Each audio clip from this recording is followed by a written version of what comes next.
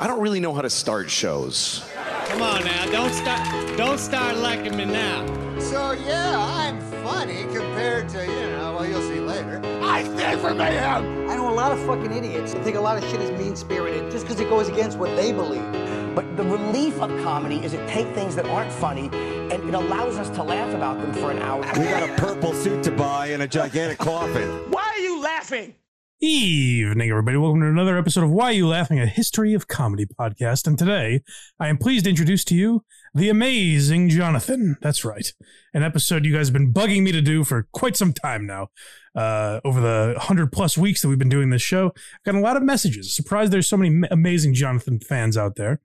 And I thought about doing an episode when he passed away last year.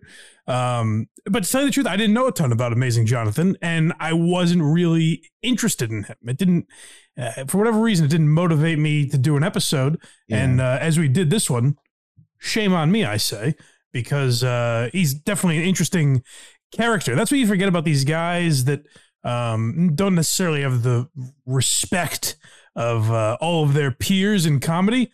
They still had interesting lives and careers, and I also think it's interesting to kind of look at why he maybe didn't get the respect of other comedians. In the same light, we talked about Gallagher. I'm sure we'll do an episode about Carrot Top at some point. These guys that are making people laugh and selling a lot of tickets don't have respect in the world of comedy for whatever reason, so we'll get into that. I always say that I hope these episodes inspire you guys to look more into these people. One reason I'm kind of glad we're doing this episode is because there's not a ton of info on Amazing Johnathan out there. So hopefully we do get you guys to look more into him. But the two main sources that I pulled from are his interview with Mark Maron, which Maron, as Craig was saying before the show, always does a very good job, almost chronologically breaking down people's careers as if it's for a show like this, where I'm like, oh, good, he asked about this. I can pull a clip from it. Yeah. And Steve Byrne, there were two documentaries made before the Amazing Johnathan passed away in 2019. Excuse me. One is on Hulu, and the other is was done for All Things Comedy. Steve Byrne made it, and it's on YouTube now called Always Amazing. So he got a lot of our clips are from that as well. So check those out if you guys are looking for more on the Amazing Johnathan that we don't touch on. And as I always say, if we missed anything, let us know. Let me know, and maybe we'll talk about it on a future episode or a bonus episode or something. And we have a perfect example of that today because I think it's a couple weeks ago now. We talked about Howard Stern versus Opie and Anthony, and I mentioned that there was a clip I wanted to play that we didn't have. I couldn't find it anywhere. Luckily, my buddy Cardiff Electric found it and posted it on his YouTube page. So if you want to hear the full context for this, you can go check out our pal Cardiff Electric on YouTube. But this is Howard Stern talking to Sean Hannity about Opie and Anthony. So real quick, this is off topic of Amazing Johnathan, but I just wanted to play it for you guys to fill in the blanks on what we were talking about with some of that Howard Stern versus Opie and Anthony beef. This is Howard addressing the gag order that he put on O&A when they were both at Infinity Broadcasting. Now, I've been on their show a bunch, and they say that you would forbid them from from mentioning you on the air. Absolutely. That's true. Why? Because you're a big advocate of free speech. This has nothing to do with free speech. When I am in business with a company, and they hired Howard Stern imitators to go on in the afternoon. They wanted to. They did really well. I mean, they're very well.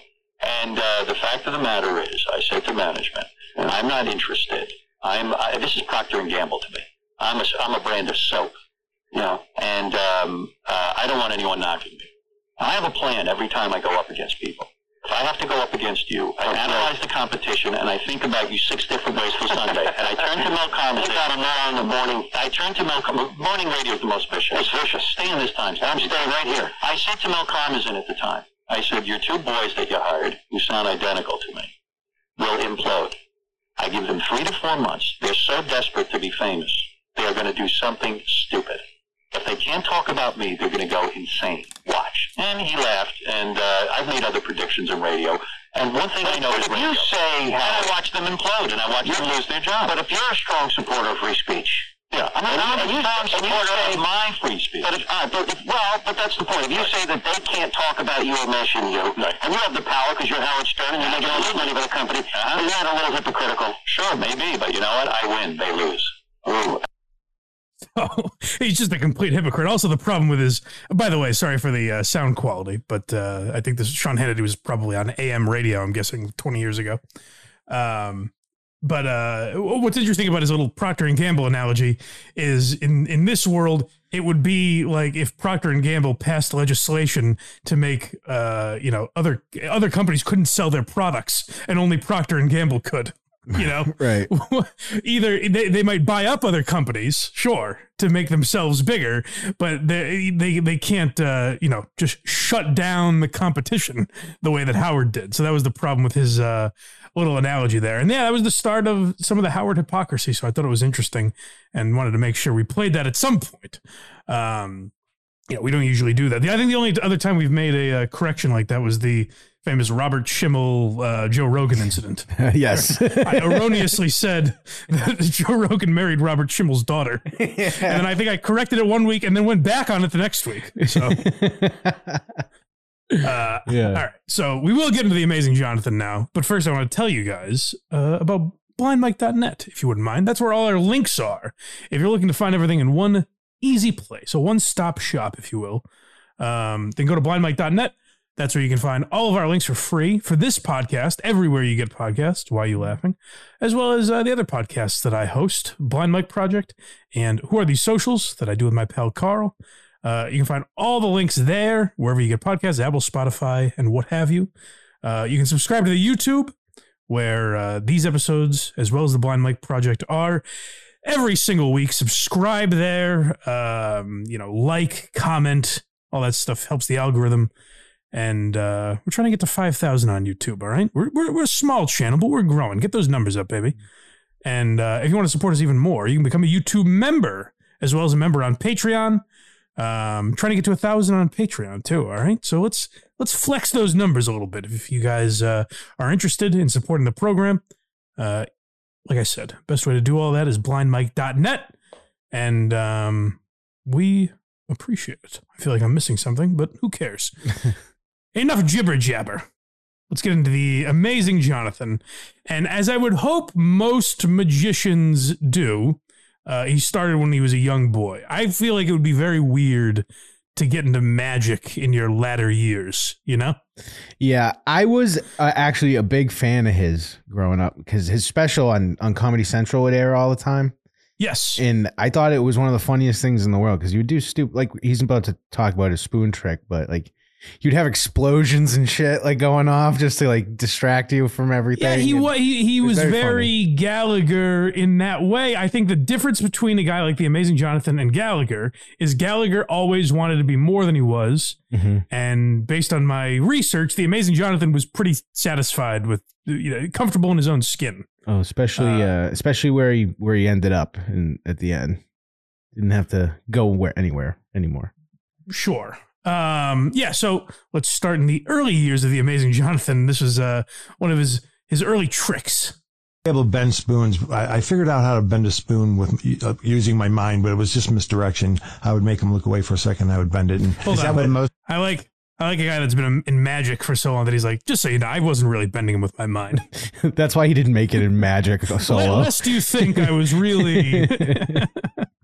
Yeah. But I could do it really well, and I did it for my physics teacher, who I really admired. And he said to me, "Is that real? Are you really doing this, or is it a trick?" Yeah. And I was really unpopular in school. I was like not standing out at all. Yeah. So I lied and I said, "Yeah, I can really do it," thinking that would be the end of it. Yeah. Nah. And the next hour, I'm sitting in class. I hear on the speaker, "John Zellos, please come to the principal's office." I'm shit. This has something to do with the spoon bending. Yeah. I know it does. Yeah. I walk in there. There's my mom and my dad, who they call out of work. It's a bunch of spoons on the desk and a local reporter from the Macomb Daily paper. Yeah. And I'm like, fuck, this is not good. So the man. physics teacher set you up to this? Yeah, he asked me if it was real, and I lied to him and said yeah. So he told, and they got a reporter to come down. They wanted me to demonstrate my powers. My mom took me aside before this. My powers. Said, can you really do this, or are you just lying? Yeah. And I looked her straight in the eye, and I said, I can really do it. It's like a snowball going down. I said, I can really do it. Yeah. And so I proceeded to bend all the spoons, and they freaked out. And then I thought, you succeeded in the trick at all times. Yeah, I bent everything, and the reporter's, he's chomping at the bit to do this great story about a psychic kid. Yeah. But I had to figure a way out of it because I figured that the local magicians would bust me on it and make me a fraud. But they... Local magicians would come after me. They have leather jackets and they kick real hard. Break his kneecaps. Yeah. Well, that is a famous thing, though, like the magician's code or whatever. That was a thing where you get blackballed from the community. Do you remember that show that was on ABC for a while? It was a magician wearing like a hood, and he was like outing every magic trick that there was. Penn and Teller kind of a thing like that too, where they guess your trick or whatever. I don't know. But the point, first of all, what's interesting about that is if you believe that story fully, which he was a kid, who knows? But if you believe it, there are kids out there that were educated. The kids in their, I guess they would be in their 60s now, that were educated by a man who believed, a 13-year-old could bend spoons with his mind. And if you watch his special, like legit, he does part of it in one of his sets, and he's like, I'm going to bend the spoon, and like he has explosives go off like on the top right of the staging, and everyone looks at it and they look back. This was a hard episode for Craig to clip because he was going, wait a minute, these weren't all real. He's not magic. And I feel like when my parents told me about Santa Claus right now. But it's also the nice thing of like, I guess the pre-internet world, or there was more it was much more easy to mystify people back in the day, I think. Just a simpler time. Imagine a teacher calling a local paper because a kid bends spoons with his mind. Yeah, right. So, Jonathan could bend spoons with his mind, but wasn't necessarily considered a good magician, which was evident in his high school talent show. Way out of it, and this is how I got out of it. Yeah, I told my mom. Sorry, I set up the wrong clip. This is is more about the bending spoons business. Yeah. This is getting more with the street toughs that are magicians. Yes. Yeah. The Van Buren boys. Yeah. And this is how I got out of it. Yeah, I told my mom that I wanted to be a normal kid. I didn't want to be a freak in school. I just wanted to be a normal kid. I didn't want everyone looking at me like I was weird. And she bought it. They all bought it, and nobody did the story. But it leaked. This is the good part. It leaked out, and I didn't get that press, which I didn't want, but everyone thought I was this mysterious, and I got mad pussy. I got like mad pussy in my senior year. Yeah? I did, yeah. Oh, because you were like the wizard. Yeah, I was like the man who fell to earth. Yeah. So, and that's when you knew show business was the thing. Yeah, man. Hey, the interesting is if this was just like a crazy guy you were taught, you'd be like, no, you didn't get pussy because you were a magician. But the more I listen to the Amazing Johnathan, the more I do believe him, because I think he's pretty realistic about his life. There are, I'm sure it was the weird gothic chicks or whatever that were banging him back then. But like, I do believe that to an extent that kind of gives you, I think that's why kids turn to things like magic or whatever, because it gives you something. Like it makes a kid, like he said, he was getting bullied when he was young or whatever. It gives you something that you can start a conversation with or whatever it is, Yeah. And that's why a lot, particularly now, I think a lot of people turn to comedy, for YouTube views and TikTok views and shit like that. Like you're just looking for a way into entertainment. I think back in the day, there was just a grit to comedy because people were doing it. It's like, I need to make people laugh so I don't get my ass kicked, or I need to make people laugh to make myself interesting to girls. I think there was more of an art to it that stemmed from just childhood trauma in a way back in the day. I don't know. I'm sure it still exists to an extent, but I think it's less so. The Matt Riffification of comedy, if you will. But next we've got this talent show I've been teasing. I did a talent show for my high school. My family was there, my friends were there. Everybody was there to see me do the show. Before the show, he was very upbeat because he figured he had it all down pat. And I bombed so fucking completely bombed. Just 100% bombed. Nothing worked. 6 tricks went wrong. Guillotine went wrong. I killed a dove. The bird ran away from me and I went to chase it and it stopped and I ran over it and just smashed it with my foot. What's this kid doing? I fucked the levitation up. There's a sheet covering this levitation and you stand behind the floating girl and lift the sheet up. Well, behind your leg is a giant steel bar that's holding her up. They don't see it. But the sheet was up the whole time. So all the time I'm walking around, they see the steel bar. I'm pulling the supports out one and then the other side. They see the steel bar. And then I go lift the sheet up and I realize that it's already been up the whole time. I'm like, okay, fuck, I'm out. Bye, I'm done. I was so upset for him. And all my neighbors were there. After that night, I decided, okay, you're not going to be a great magician. Try something else. Yeah, so he sucked at magic. And he bombed horribly and it discouraged him from doing comedy. And what's funny is, like I said, I didn't know a ton about the Amazing Johnathan. I'm going to start calling him Jonathan. It's too much to say the Amazing Johnathan every time. Which, by the way, what's weird about him is his name is John and changed it to the Amazing Johnathan because he thought it sounded better, but he kept it John. Like he spells it wrong because he just didn't know how to spell Jonathan, I guess. So. But yeah, so he sucked at magic, and he said even to this day, like well, not this day, but you know, a year ago, whatever. He was friends with like David Copperfield and Chris Angel and these, you know, very skilled magicians. And he said like in the magic community, if he was able to pull off a trick that they couldn't figure out, they would get kind of annoyed because they didn't respect him as a magician. They were just like, bullshit. Like, didn't really, I don't know. They looked down at him as a magician, so he would not like pull out too many of his better tricks in front of them. Because that was kind of his whole act, as we'll get into. But yeah, so he quits magic and he turns to drugs. But somewhere along the line, he decided to get back into it again. So where are we now? Street performing. Yeah, so we'll talk more about his drug use and stuff, which is another thing I didn't really know about. This is what I did with the Amazing Johnathan is stereotype him to think like, oh, he's a nerd. He must be into nerd things. I didn't realize he was just a speed maniac and cokehead throughout his entire life. I was going to say, imagine if Sam Kinison pulled a rabbit out of his hat. That's the Amazing Johnathan. that kind of what he was like.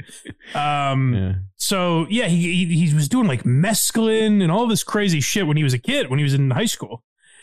And one day, him and his cousin and another one of their friends, they took a road trip and made it out. They were looking for drugs for peyote, which he's going to tell us about. And I think that's where the story picks up here. Francisco, and we were so broke that I needed money, and I started doing street performing. What was that, in the 70s? 77, 78. I was a street performer. So who was on the street? Where Whitney Brown was? Whitney Brown was on the street, and Harry Anderson, he's the first one I saw that really blew my mind out there. Harry Anderson, I set my stuff up and was doing my show, and I went to grab a bite, and I came back, and Harry had packed all my stuff up and was in my spot. Yeah, so I don't know A. Whitney Brown from much. He was on SNL, and he was also like one of the first Daily Show. I think he was on during Craig Kilborn's time on the Daily Show. And Harry Anderson, most people know him from Night Court, but was also, I assume I never knew this, but used his some of his street performing skills on Cheers. He was a character on Cheers that would come into the bar and do like bar tricks, like Slip and Jimmy from Better Call Saul, basically. Yeah. And I didn't realize like, oh, he must be skilled at sleight of hand magic, and that came in during his street performing. And what Jonathan said about street performing is like, people don't realize that you kind of have to. It's almost more pressure than a live performance where you sell tickets or whatever, because people can just get up and walk away. I mean, you can do that at a ticketed show as well, but like you're kind of just passing by. So you have to capture their attention and have them stick around for the amount of time that you're doing a trick, and also impress them enough that they, throw you $5 or whatever.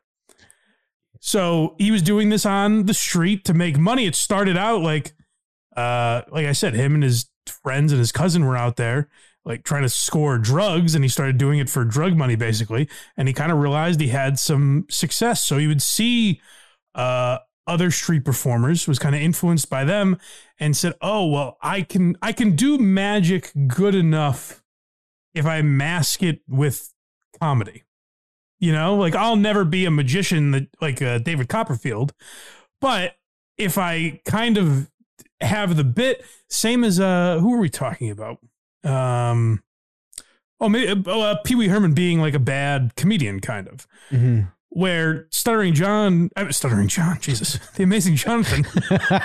Wow, I'm backed up. People will like that one. Yeah. Jonathan said, like, hey, I'm not good enough to be a great magician, but maybe I'm good enough to be a purposely bad magician, But it turns out he was actually just like a good magician doing funny things. Yeah. Well, that's the thing, is he's of course better than you or I, but like I said, Chris Angel looks down his nose at him, Chris Angel down his friggin' mascara to face. Yes. right at him. Mind freak. Next we got Showcase. So this is kind of what set up his career. He came up in that San Francisco comedy scene, which is somewhat legendary. I would say in a different way than Boston, where, Boston has all this lore around their comedy scene in the 80s with, like Dennis Leary came out of his, Stephen Wright is probably the most famous as far as just stand-up.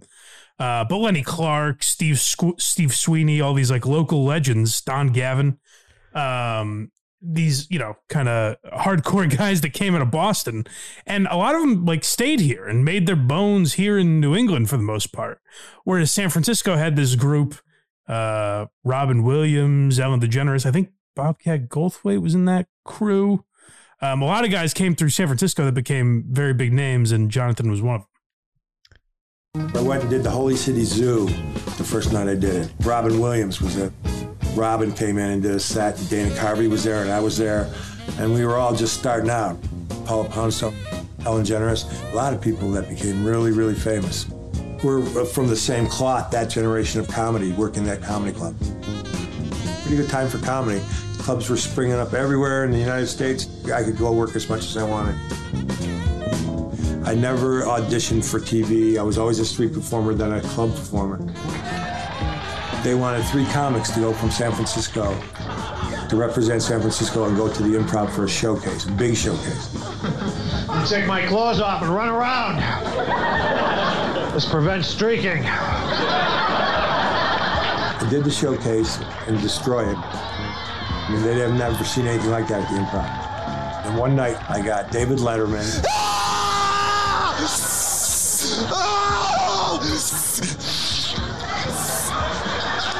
Johnathan, thank you very much. Nice job. I got Thick of the Night. I got HBO Young Comedian Special with John Candy. That. I gotta say, I don't know if Thick of the Night with Alan Thicke belongs in that pantheon. For a magician, sure. I think the Young Comedian Special, I guess that season was hosted by John Candy. I think that was his first like big break. And he says there, even like, I was a street performer and a club performer, but what really got him into the clubs, what like most comedians do, open mics, club owners started to see like he can captivate people with his magic. And I think the difference between people starting out in the 80s was the clubs sold tickets.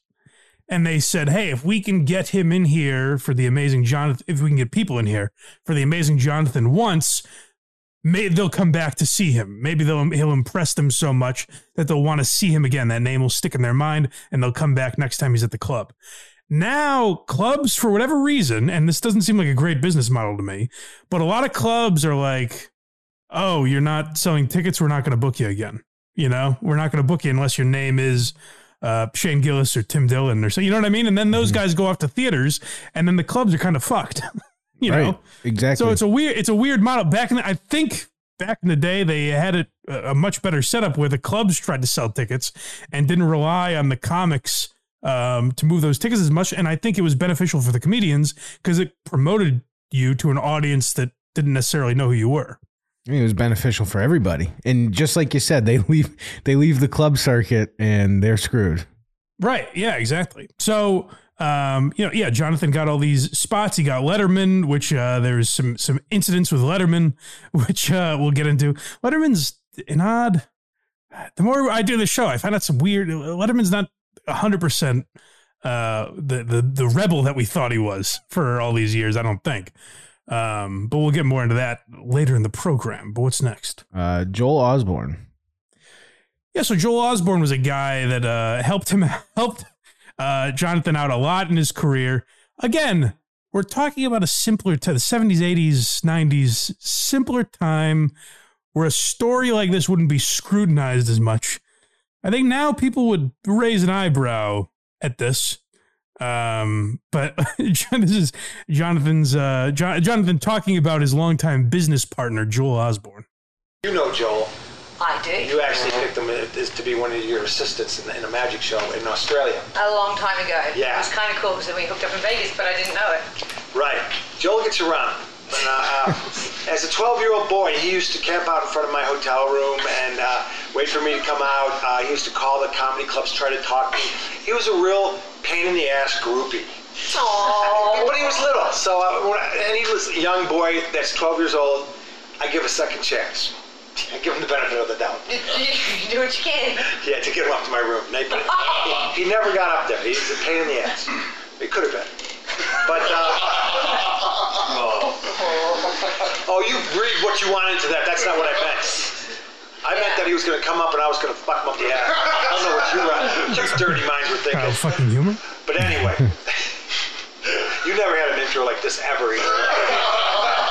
So if you have later on, his dad, who owned a very, very large advertising company, got me a commercial. Little Joel, 12 years old, pestered his dad into giving me a $60,000 Vicks commercial for one afternoon. He was no longer the little pain in the ass. He was my pal Joel. So Joel Osborne was a kid. So Jonathan went down to Australia, and American comedy is becoming big in Australia now. You hear a lot of comics promoting gigs down there. Jonathan was kind of one of the first to really try it there, I think, from America, where he had a lot of success there. He had a show going on down there. He was in commercials and stuff. And Joel Osborne was at his show when he was 12 years old and became fascinated with Jonathan. He said he'd never seen anything like that and kind of became obsessed with him and would start would show up at shows he was at to try and get autographs and that sort of stuff. And then it pestered him so much that Jonathan remained in contact with this kid, which, like I said, by today's standards, pretty weird. But let's not forget that the premise of a lot of 80s movies was an old curmudgeon that befriends a young, annoying 12-year-old and they become best buddies, That's very so it true. was a storyline back then. Yeah, he actually left a ticket for his mom and him, and Joel actually kept writing him, but he ignored him until he called him with an offer for a commercial. That's right. Yeah. Yes. So, so they stayed in touch, and Joel, when he was 19, really started to get Jonathan some opportunities, and eventually this kid stayed in touch with him enough that Jonathan asked him to become his manager and all this sort of stuff. And then eventually Joel Osborne does comedy now and grew enough of an interest that he just kind of wanted to veer off and do his own stuff. But for a long time, they said that Joel was kind of the guy behind Jonathan. Jonathan's a drug addict. So people in that type of situation need someone to manage their career. And I think Joel was the guy that kept it on the rails for a long time. Next, we have him speaking on the rails and keeping him there, him talking about his drug use. Yeah. So this was the real tough point about Jonathan's career, because there's a lot of guys that say, and I think Jonathan was one of them, there's a lot of guys in comedy that say like, oh, I wouldn't be funny, particularly back, 30, 40 years ago. I wouldn't be funny without drugs or alcohol, whatever. They think that fuels them. I think we talked about Chris Farley last week. I think that was the source of a lot of his problems, is he thought he wouldn't be funny if he wasn't fat or if he wasn't on drugs, whatever. And I think Jonathan is one of these guys where he thought that fueled him in some way. I don't think it's ever the answer, but maybe there are some examples where like, oh, this guy wasn't funny once he was sober. But let's hear Jonathan talk about his experience. The sort of like the mythology around Amazing Johnathan and cocaine is epic. Yeah, it was. I did a lot of it. And for a long time, I wasn't one of the guys who quit after Robin Williams and Belushi's party. Yeah. Were you at that party? No, but that's when everybody quit around that year. Right. Everyone thought, oh, well, this is serious. Right. People were going this could down. Kill you. Yeah. No, I kept going, man. That didn't faze me at all. Well, you eventually ended up smoking it, right? Yeah, I did. I ended up smoking it. And then, you know what got me off of it? What? Speed. Yeah. So that was a solution to cocaine, was speed. And he talked about it later in life, kind of the way, it's hard to say, because I don't think he was using late in life, by any accounts. So maybe I'm just off base here, but the way he talked about it is like, he would almost get very defensive when he's like, well, it didn't affect my work or anything.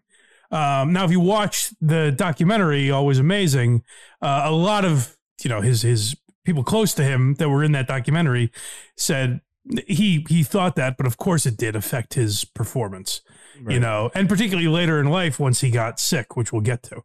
But yeah, I mean, there's an element, like, I think certainly a lot of drug addicts can rationalize it, because it does make sense. If you have sort of a crazy act the way he had, you're like, well, how can I sustain that just soberly? I need like coke or speed or something to amp me up. Now, I don't believe that's true, like I said, but I do understand the rationalization that a lot of people make, particularly people that don't have a lot of confidence, that get to that point and think like they need it in order to get on stage or be funny. You know what it was, though? It's like his whole act was being real high energy and loud and everything.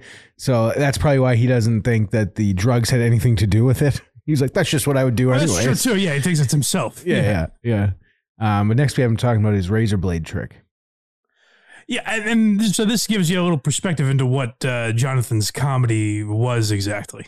First, sort of spectacle. When did you start to develop the style of kind of over the top insanity? Somebody once gave me a blood capsule. I used to do the razor blade trick where I would swallow razor blades and swallow thread and bring them up all on a thread. Yeah. But someone said, try this, doing that with a blood capsule and freak them out. Yeah, pretend like you cut yourself. So that's the first thing. The reaction from that when I started drooling the blood and pretending like I cut myself, people would come around. It's like an accident. You can't take your eyes off it. Did you ever? Yeah, and it's like I said, I think it's interesting self-awareness to know exactly the style that you should be doing. Because I think there's a lot of people that if you get into magic young, you're like, oh, I want to be a respected magician. He's like, well, how can I entertain people? And that's freaking him the fuck out, doing something weird on stage. Yeah. I respect that level of self-awareness, I think. Thank God he bombed that talent show, or he would think he was a self-respected magician. Exactly. Yeah. Well, that's the thing, is there's a fine, like we've talked about guys like Tom Myers and Dat Fan that take themselves very seriously. And it's just, if they had, and a lot of people say when we talked about Tom Myers, a comment that I got that I think there's some validity to. They said, if you give Tom Myers self-awareness, you lose Tom Myers. Mm-hmm. And my point has always been, no, he could harness that into something. And that's what I think we're seeing here with the Amazing Johnathan. Like, he's a weird guy, but I think he was aware of that. And like, I watched his comedy for this. He can be a bit of a cornball. Like, some of the lines are somewhat stock lines or corny, whatever. I wouldn't call him a hack necessarily. I think he puts his own spin on it for sure, but it's not cutting edge comedy. what's interesting is the absurdity of it all, that he was aware, like, this is what makes it different and funny. And that's what I think about a lot of guys, like I said, Tom and Dat, where it's like, if they could just figure out what's weird about them, what makes people fascinated by them, and play to that in some way, I think they would have had more successful careers the way Johnathan did. Yep. And speaking of success, he got a game show. He sure did. This was it ran 65 episodes by game show standards. Jeopardy's been on for 40 fucking years, so by game show standards, it's nothing great. But that's a good run for a show. This is the closest thing I would say he had. I mean, other than being on Letterman and things like that, I would say this is the closest thing he had to like mainstream success. Is this game show Ruckus? What was the Merv Griffin show? Well, Merv saw me do some late night TV show, right? But he hired me to do in Atlantic City. He owned Resorts International, a casino, and I did a show for him there. Yeah, a live show. Yeah, I replaced Rip. What was the name? Rip Taylor. Yeah, I replaced Rip Taylor. You replaced Rip Yeah, it was called Red Hot and Rowdy, the show. Yeah. So I was the headliner in that, and I brought in a lot of business. At that time, I was starting to get a good draw. So I brought in a lot of business, and he called me up after it was over and said, "Ooh, I got a great idea." He says, "You want to do a game show? You want to host a game show?" And I went, "Well, I'm not really the game show type, you know." And he went, "Well, this one, you're because I based it off your shows. Right. So we want to do it. The game is going to be different every time, every day. The game will be different. We will never play the same game twice. Right. That was the whole thing. So I said, yeah. And we went and we worked on it. We wrote it, Merv and I, and some writers I hired. Yeah. So he had this game show. Merv Griffin saw something in him and gave him a show. And like again, self-awareness, like he said, he's not your traditional game show host. He's not Pat Sajak, but they created some wild game around him where like the game is supposed to be different every time and it's crazy and all that. And something like that, Johnathan is great for. And we'll get into it here a little bit, but Johnathan says like they developed kind of the narrative that he was difficult to work with. Yeah. In order to screw him essentially out of money, basically. It's instead of screwing him out of paying him. And Johnathan has this idea that they kind of created that. And I'm sure there's something to that. I mean, obviously, the suits are greedy and all of that. But when a guy that's as heavy into drugs as Johnathan was says he wasn't difficult to work with, I don't always believe that, or at least take it with a grain of salt, because not even saying they're lying, I don't know that they remember everything that they've done, Right. I don't know if they remember every incident in the exact way that it happened that people might be saying is difficult. So I imagine he probably was somewhat difficult to work with, which makes him a better, solo act going on like to clubs and stuff like that, rather than actually running a television show. But there's more to it here. The game show go? Did you have a good run? Yeah. We did the pilot, and it was really, really cool. And NBC loved it, and they picked it up, and we shot 65 episodes of it.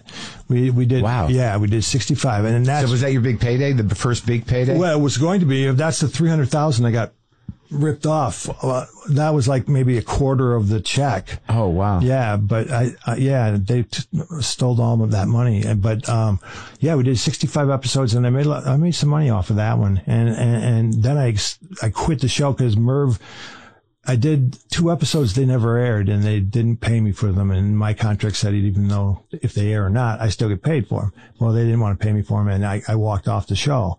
And then when NBC found that out, they dropped the show, and Merv lost the show. So there's no love between you and Merv. Well, yeah, we made up. I mean, I saw him Rodney used to live at the Beverly Hilton, and he used to come down all the time with his bathrobe on. You know, he lived there at the hotel.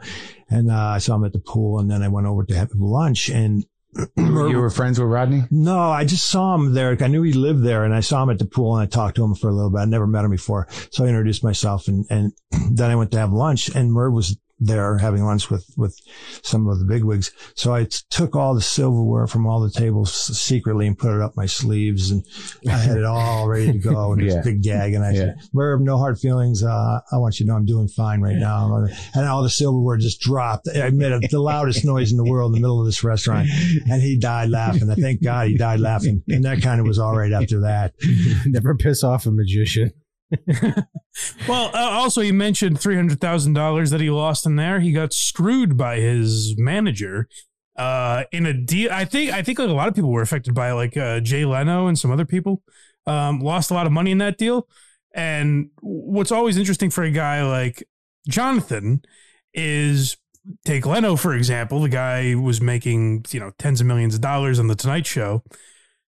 Jonathan, that's $300,000 is a much bigger hit, particularly when you're into drugs, Oh, yeah. So losing that money affects your career a lot more. And that's kind of where like he started to hit the skids as far as ascending to whatever that next level would be. Now he has a bit of a comeback, which we'll talk about for sure.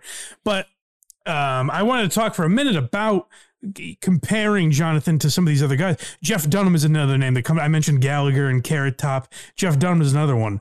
These guys that are prop guys or magicians, and I think Jonathan even called himself a prop comic in a way, which he is. What's interesting to me about them is that, like I said, even there where he's like, I didn't know Rodney. I just went up to him and introduced myself. It's like a guy that was as well known as Jonathan at that time could have been on Rodney's radar, but I think he was so poorly respected among his peers. Like I've heard Jonathan used as a punchline a lot, less so than Gallagher for sure, and less so than Carrot Top, I think. But there definitely wasn't a respect there. And it's always been weird to me because like Gallagher, we talked about it in the Bitter Life of Gallagher episode, where Gallagher thought he was George Carlin. So I get the shit that he got. You know what I mean? Like he really thought he was kind of a philosopher. Jonathan never portrayed himself that way. Carrot Top never portrayed himself that way. Jeff Dunham doesn't portray himself that way. No. So I don't get why such disrespect comes along with those guys where it's like, hey, he's a silly magician. He doesn't talk like he's anything more than that, I don't think. So I kind of do respect guys like that. Like I said, it's not for me, prop comedy in general, but again, because it's very visual, but he's making a lot of people laugh. He's bringing people into the casinos and making money. So good for him. Love him. But doesn't come without a downward spiral, Mike. It certainly doesn't. He had his demons, old Johnny.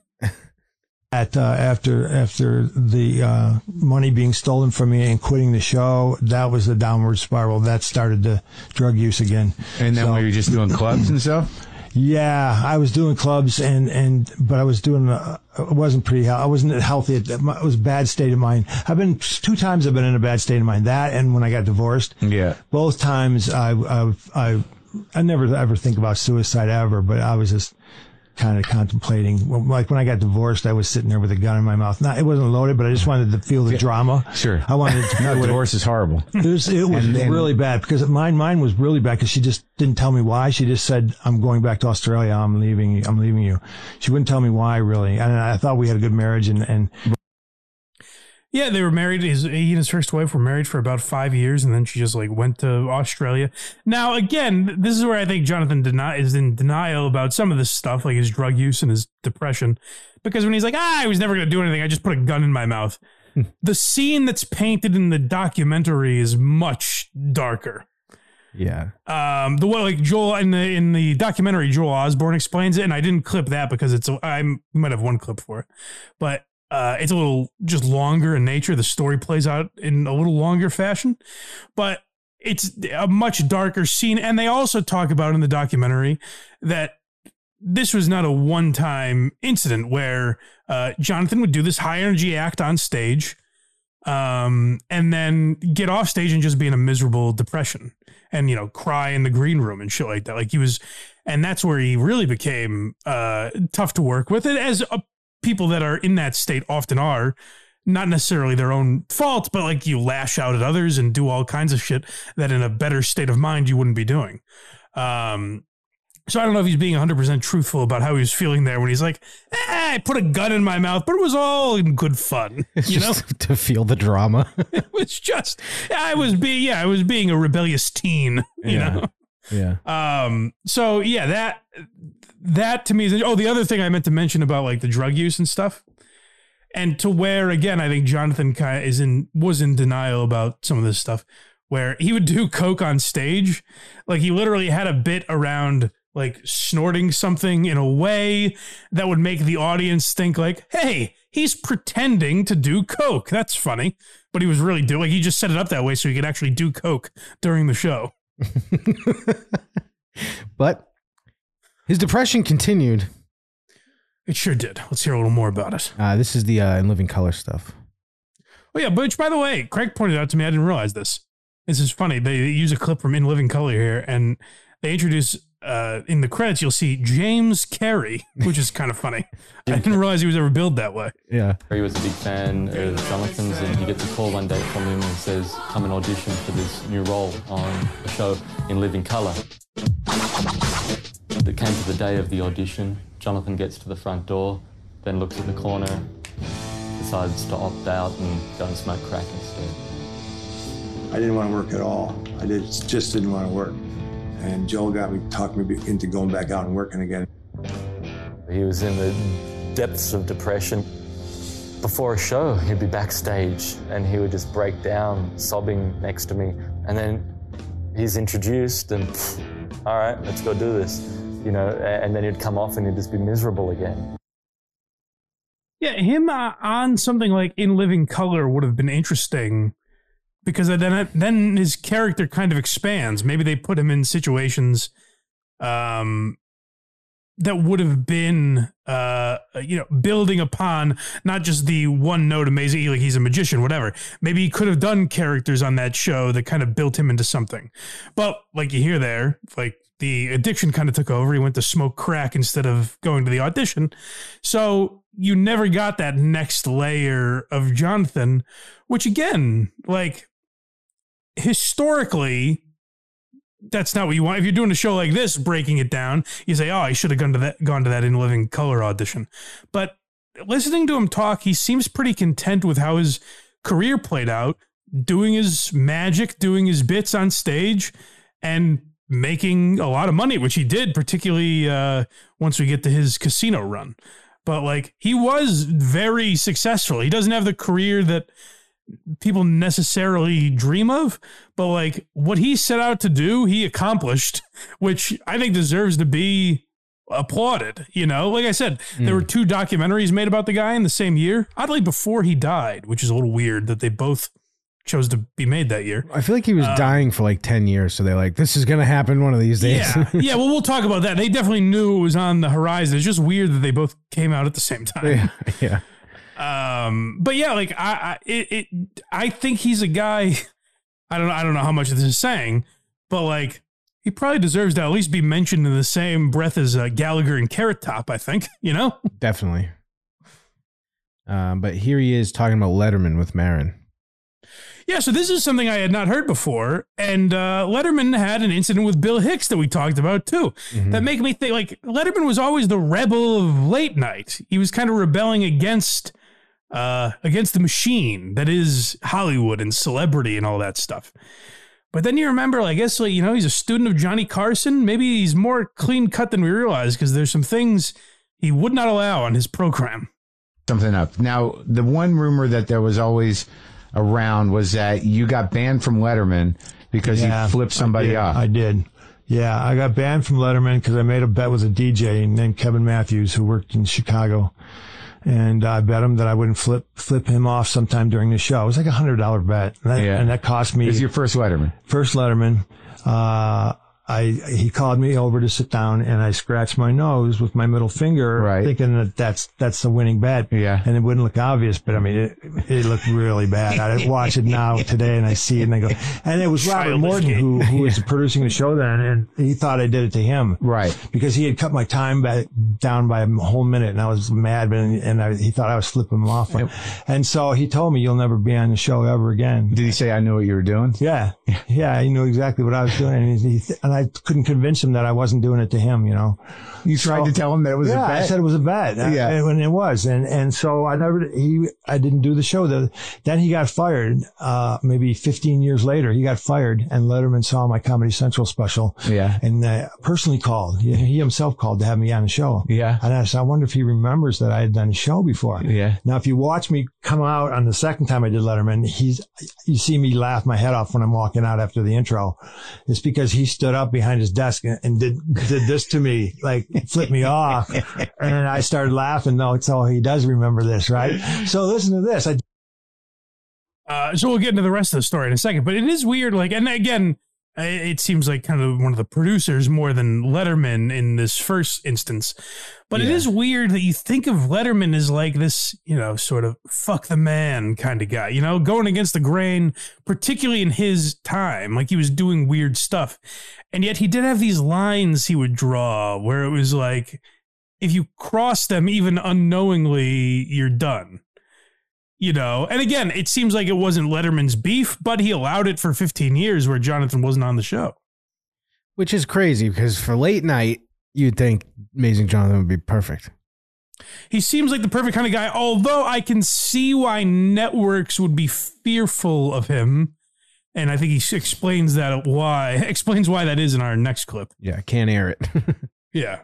The best set I've ever done on Letterman. It kicked ass. Yeah. And I was in my dressing room, getting undressed, and I was so happy.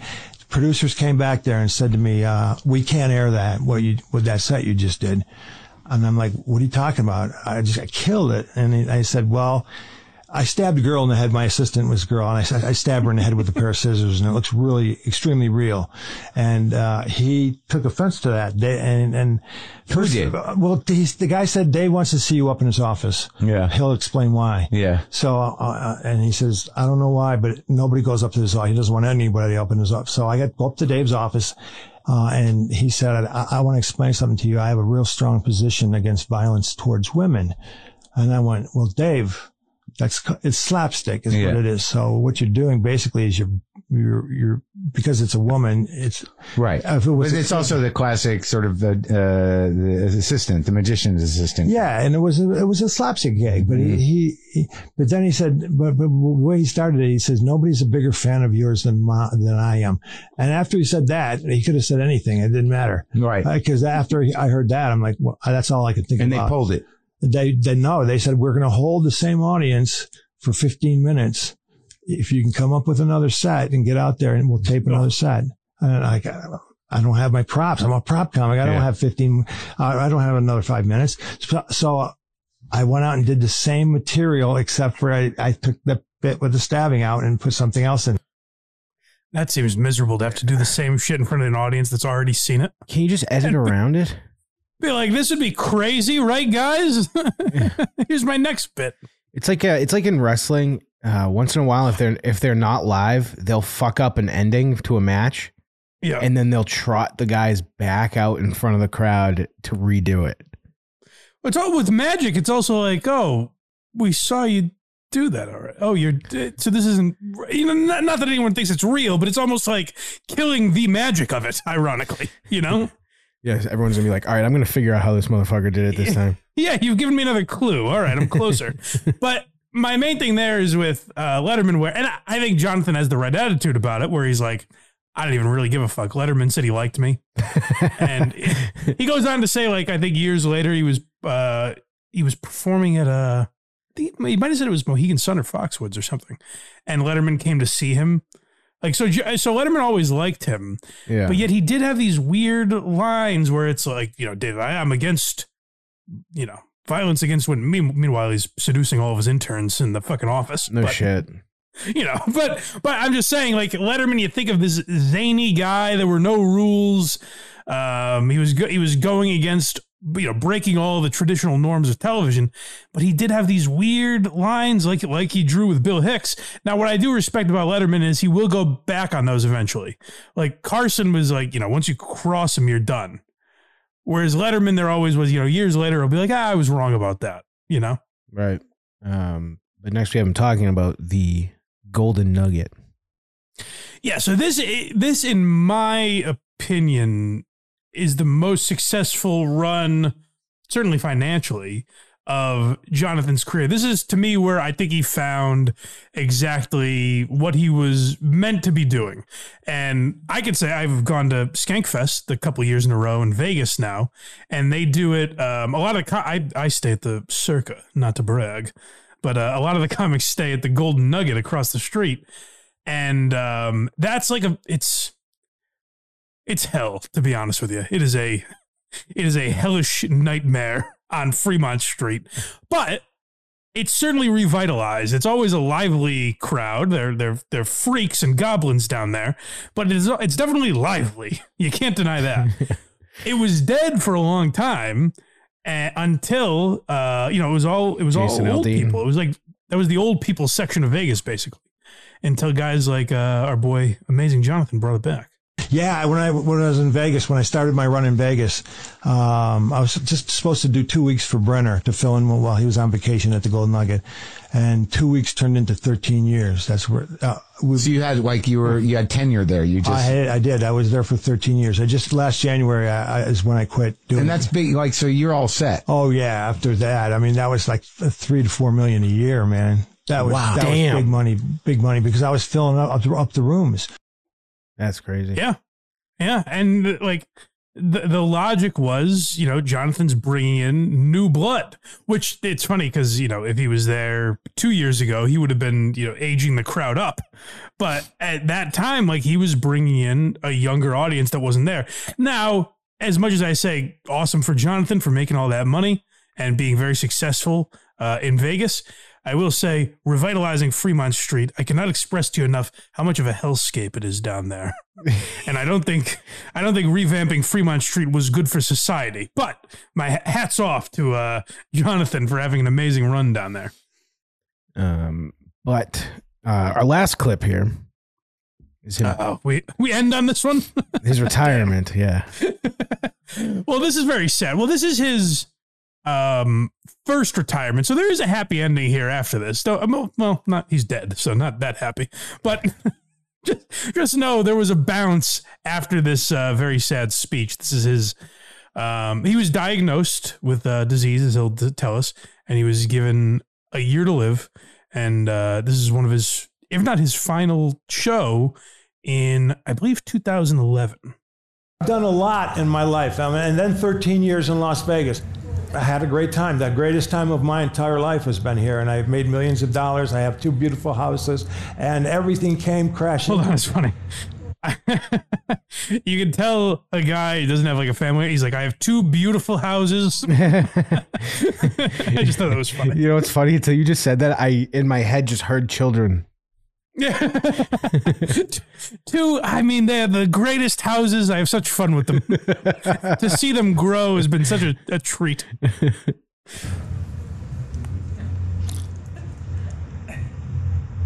Down when I was told I had a year to live. Sorry, go back just a little bit. Oh, I love when comics get serious. This is what I call the Michael Richards effect that we bring up a lot. Yeah. Where this guy's pulling fucking razor blades out of his tongue. you think, oh, there's a misdirection coming. Yeah. But not so fast. Everything came crashing.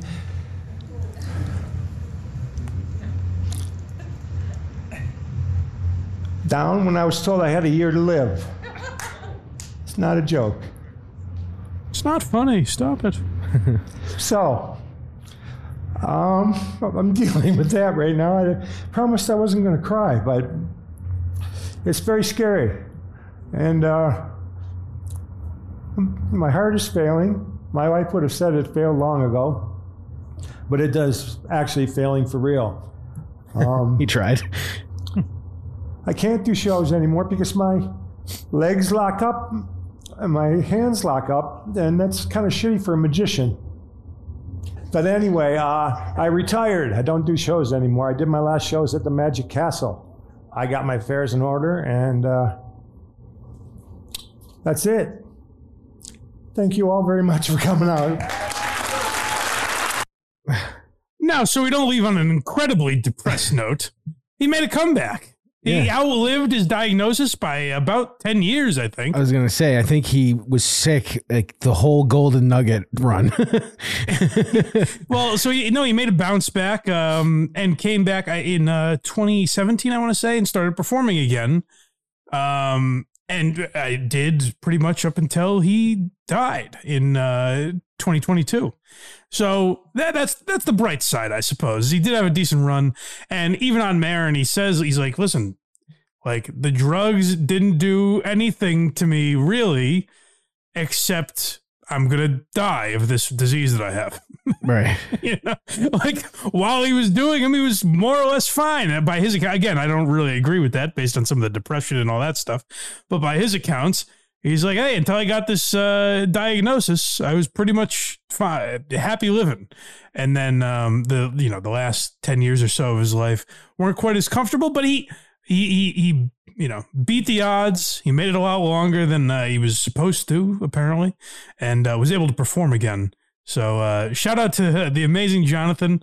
Again, where do I rank him on my favorite comedians of all time? He's probably not too high up there, but he did have a respectable career. And I think, like, again, if we're talking about the history of comedy as we go along here on Why You Laughing, the Amazing Johnathan and all these other guys that we've mentioned that are considered, prop comics and looked down at, they certainly have a place in the history of comedy, I think. I try that now to not be as snobbish. Like, I look down more at someone. It's hard to even say because, like, Matt Rife also makes people laugh. You know what I mean? Mm-hmm. So, like, I like making fun of Matt Rife and all these other guys, but, like, if you're making people laugh, I do think there's something to be said for your career, and for sure, the Amazing Johnathan is certainly one of those guys. That's a great way to look at it. Like, no matter what, they're filling theaters and they're getting laughs. Like, Nanette didn't really have laughs; it was more like applause. Right. That's where I come down more. Where Hannah Gadsby is saying, like, "Oh, well, Kevin Hart's not a real comedian because he doesn't have a message. I'm a real comedian because I have a message." People are leaving your show in tears. It's not comedy, Shut up, Nanette. Yeah, by that account, what we just played of Johnathan was the greatest stand-up set of all time. Yeah, exactly. Wow. So, shout out Amazing Johnathan. And, if you've gotten to the end of this and said, I probably could have just listened to that episode of Maron and watched the documentary, you're right. But we condensed it by an hour, so look at it that way. Yeah, you're welcome. So, yeah, let me know. Hope you guys enjoyed this episode. Maybe you'll look more into Johnathan.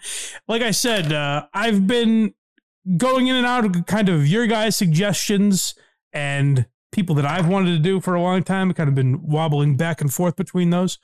So if you guys have suggestions, weird people like the Amazing Johnathan, or just some of your favorites that we haven't covered yet, let me know. And the best place to find anywhere you can reach out to me is blindmike.net. You can message me on Patreon. We'd like if you did that. If you became a YouTube member or a Patreon member, you subscribe. You get bonus content every single month. Bonus episodes of Why You Laughing, as well as these episodes a week early. So you could have been listening to this last week if you were on Patreon or a YouTube member. Excuse me. And if you'd rather just support the show for free, we appreciate that as well. Subscribe on YouTube or wherever else you get podcasts.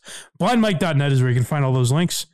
And also, if you're into just history, if you're a history buff and you're looking to expand your palate, Craig has a show called Rubbed Out, where they explore the history of gay crime. And sure, is that right? Yep, sure, that's exactly it. Yeah, so crimes and gay history. Yep, Rubbed Out, and you can find that at verygoodshow.org, as well as all of Craig's other stuff going on. Yeah, if there's a murder in West Hollywood, we're covering it. All right, very good. So you go to verygoodshow.org to check that out, and we will talk to you guys next time on Why Are You Laughing? Zip it up and zip it out.